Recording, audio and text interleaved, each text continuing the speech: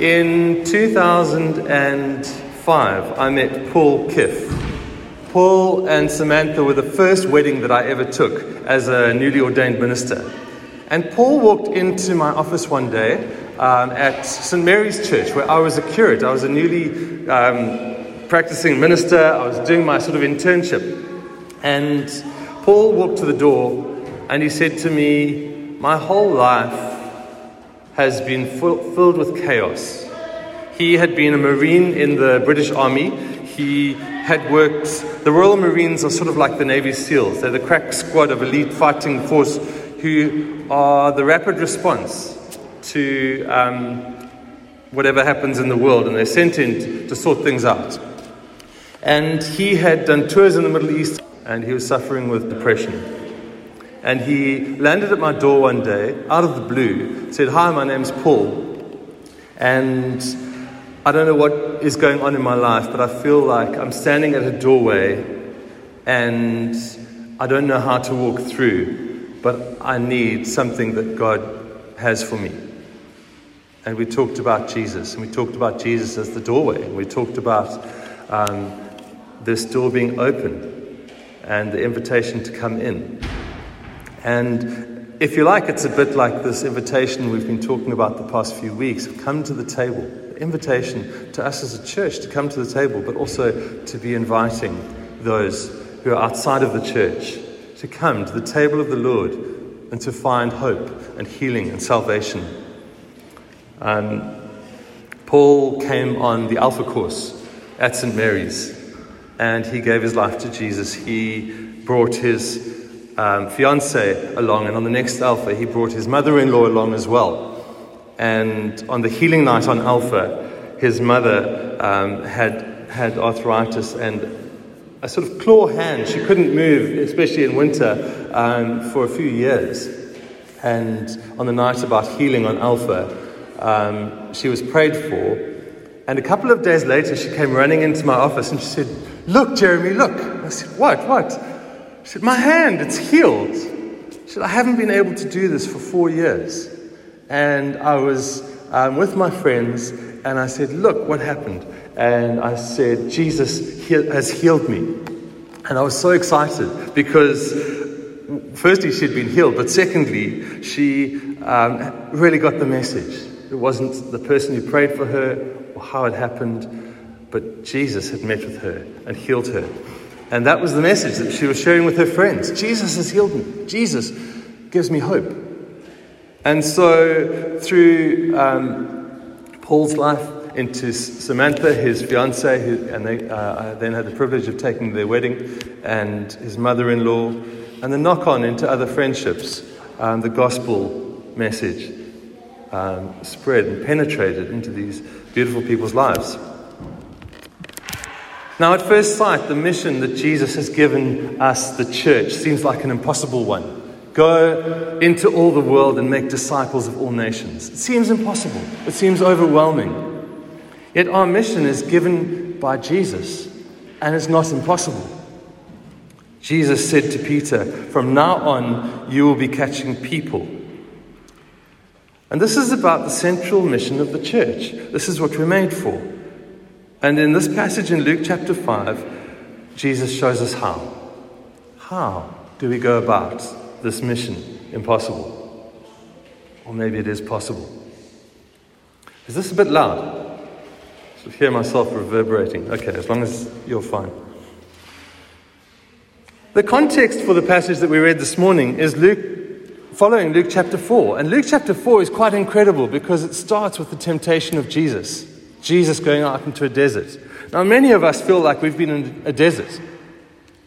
Literally, in our lives, in the world, in what we've been through the past 3 years, and what St. John's has been through, it's felt like a desert. It's felt like a testing. It's felt dry. It's felt lonely. It's felt like, God, where are you in this? And Jesus himself went through this testing. He went through this period in the desert of testing. The very next part of Luke chapter 4, Jesus walks into the synagogue in his local town in Nazareth. And he stands up and he unveils this, unrolls the scroll of Isaiah, and he reads, "The Spirit of the Sovereign Lord is upon me, because he's anointed me to preach good news." He declares his purpose, his identity, what he's come for. So following the wrestling comes a place of Jesus saying, "This is who I am, and this is what I'm made for." And immediately after that, he starts to preach the good news. It's what Mark chapter 2 says, the kingdom of God is here, Jesus says. The time is now, the kingdom of God is here. Repent and believe the good news. And he starts speaking this message. And not just speaking it, but doing it. And so the very next part, also in Luke chapter 4, Jesus drives out an evil spirit. He delivers someone in darkness and brings them into the light. The next passage, he heals. He starts with Simon's mother-in-law, and he heals her, and that's amazing in itself. But then he goes out to heal many. And so the story goes, and into this context of Jesus being tested in the deserts, finding his identity, stating his identity confidently, starting to preach the good news, drive out demons, heal the sick, he now calls his first disciples. And in quite an amazing way. So people are drawn to him. All that's going on around him just draws people to him. It's why we shouldn't be surprised when we find ourselves going, I need to read more of this word. Sometimes it feels dry, but keep persevering, come back to it because it's exciting. There's so much here. There's so much that draws us closer to a relationship with Jesus. That's the point. And so Jesus puts out the boat, and we start to see something quite incredible. The first thing that Jesus shows us in this passage about the mission is that the potential is vast. The potential out there is vast. Verse 4, just have a look, Luke chapter 5 and verse 4. When he had finished speaking, he said to Simon, "Put out into deep water and let down the nets for a catch." I had an interview with Jackie Pullinger, the missionary to Hong Kong.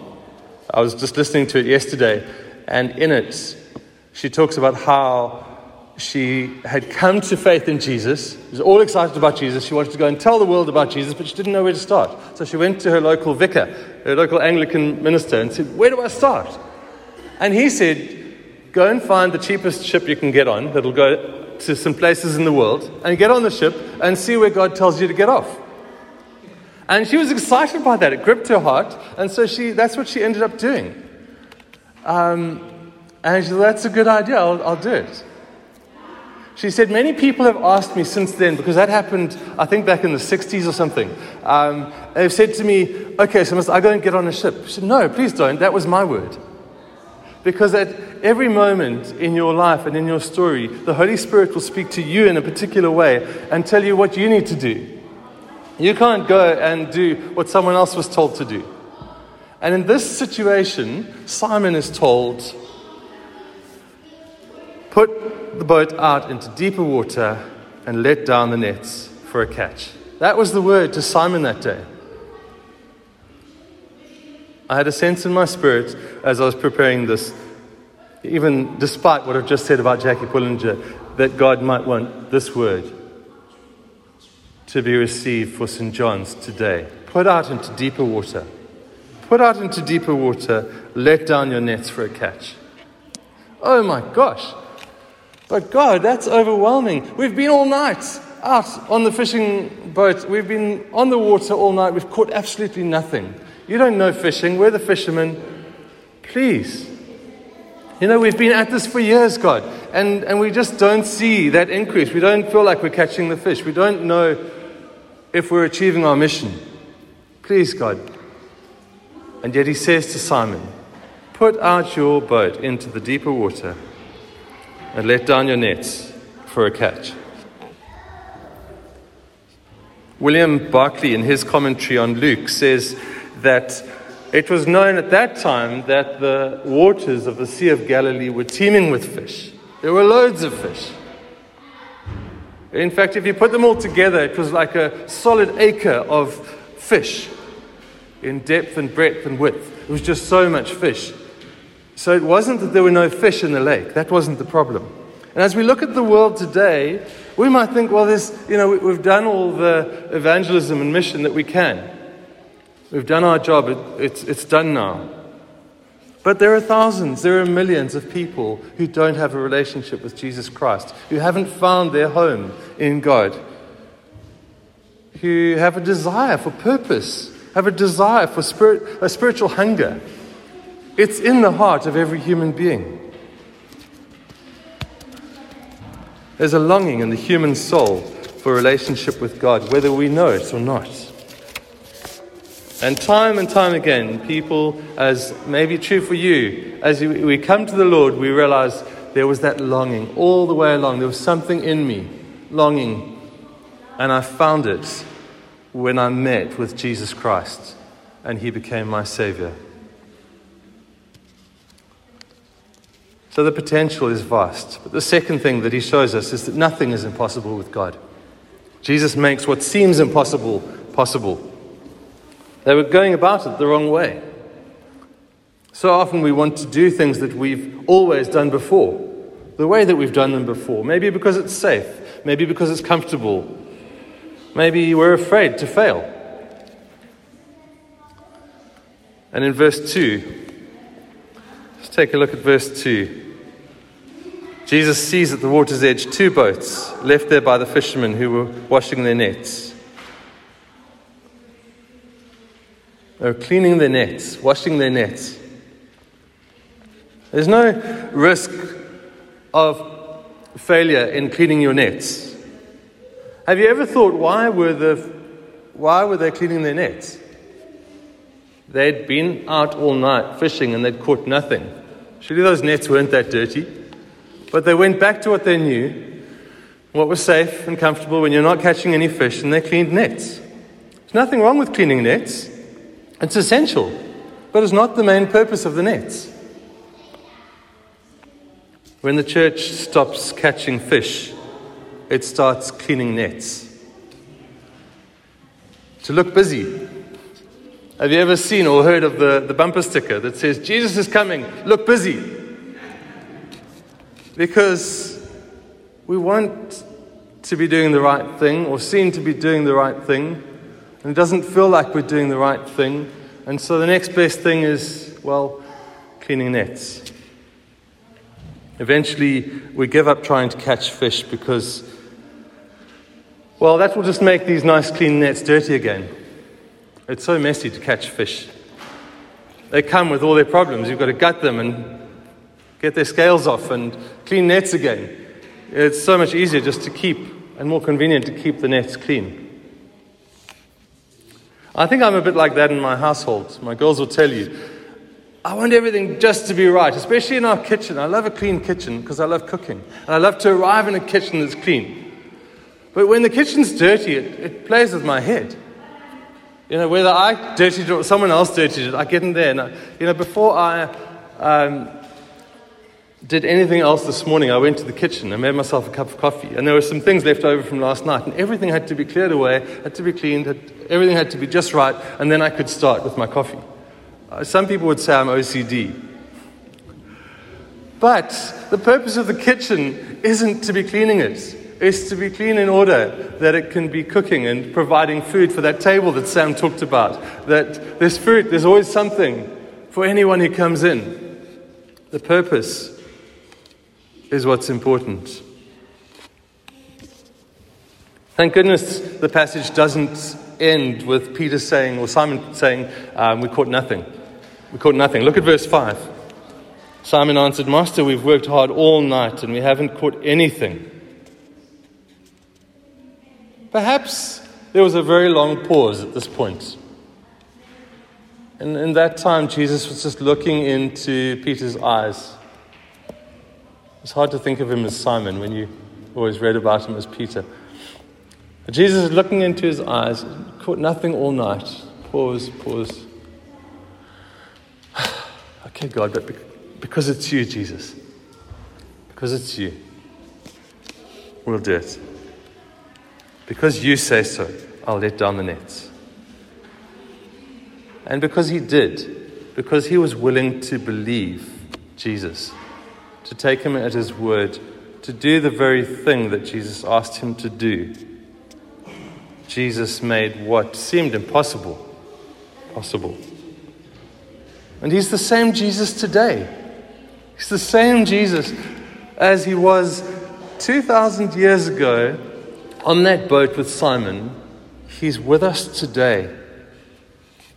If you're willing to listen to the voice of Jesus and to respond obediently, you will see him take your impossible and make it possible. That's who he is. Before I came to St. John's, I worked for Alpha, the organization that helps churches run Alpha courses and marriage and parenting courses. And Alpha has an incredible story. There was one Alpha course back in the early 90s. And in 1994, the course that was run at one little church in London, the church had a vision that God wanted to change the world, not just this local community. And so they started to share what they had. And from 1994, one church became something like 7,000 churches in the UK and 20,000 churches in other countries that started to run this Alpha, not just in the church, but in homes and in schools and in prisons, as a tool for saying, come to the table, come and eat a meal with us, hear a message about the good news of Jesus, and let's talk about it. And let's talk about that longing in your heart.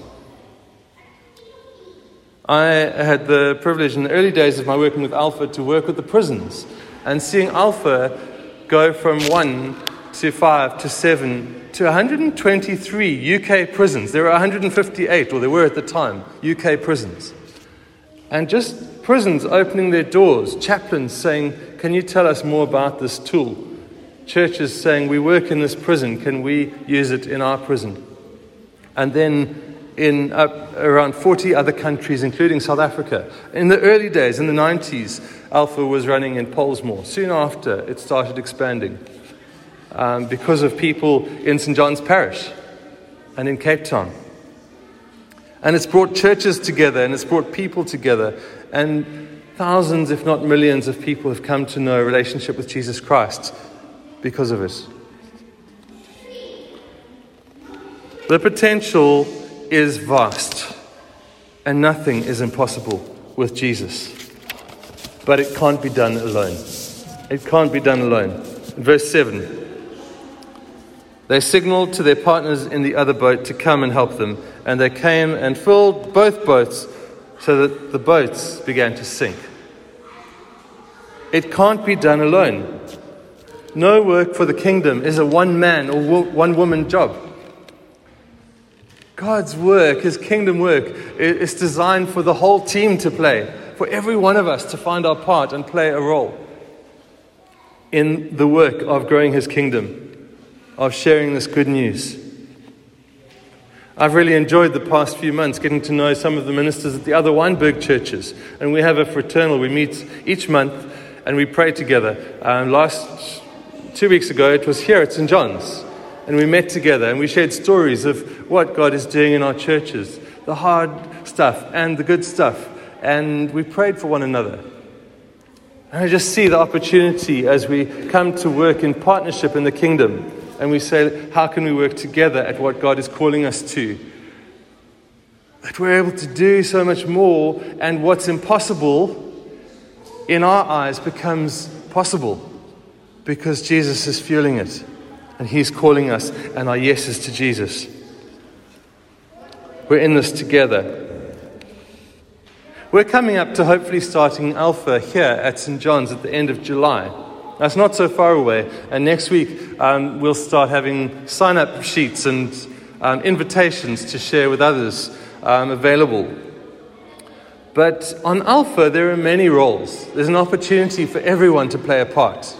So you might think, well, I'm quite a busy person, But the opportunity to say yes to this invitation could include being a host or a helper in a small alpha discussion group. It could be to playing an administrative role, a role with the food, with serving the food or making the food or washing the dishes, with prayer, with giving to support others coming on Alpha.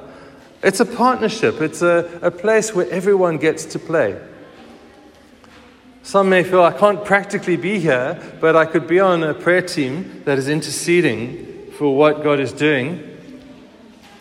There are lots of different ways. And I'd love you, if you consider yourself a part of the St. John's family, to pray about how could I, Jesus, what is the part that you're calling me to play on this team?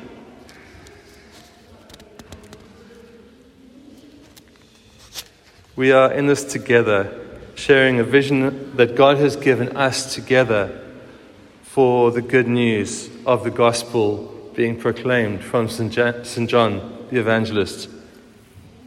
And the fruits, this work of partnership is the fruit of unity, but the fruit of working together to say yes to Jesus is also unity. It's a beautiful picture because it's a growing closer of community. It's a picture of being aligned in hearts and minds about the things God is calling us to. It can't be done alone. It's a partnership. And fourthly, it's a vision worth going for.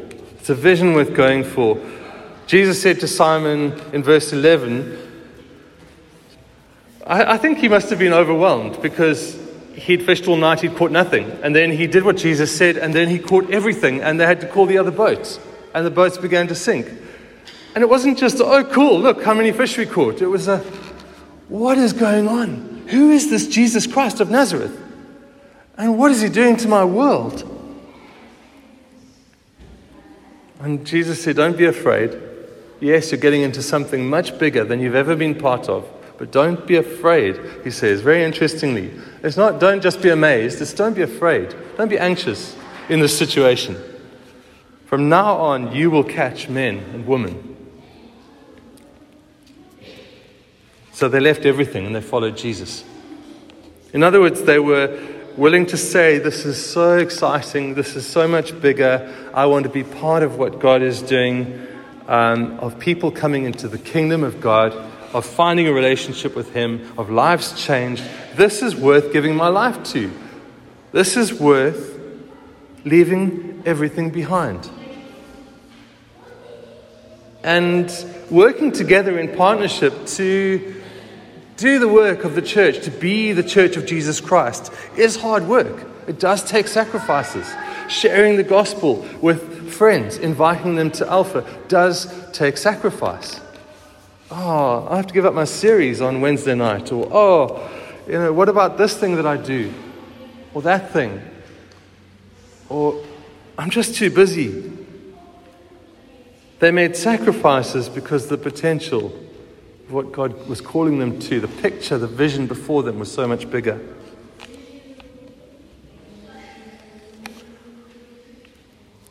In conclusion, I just want to say I think this is a word for us.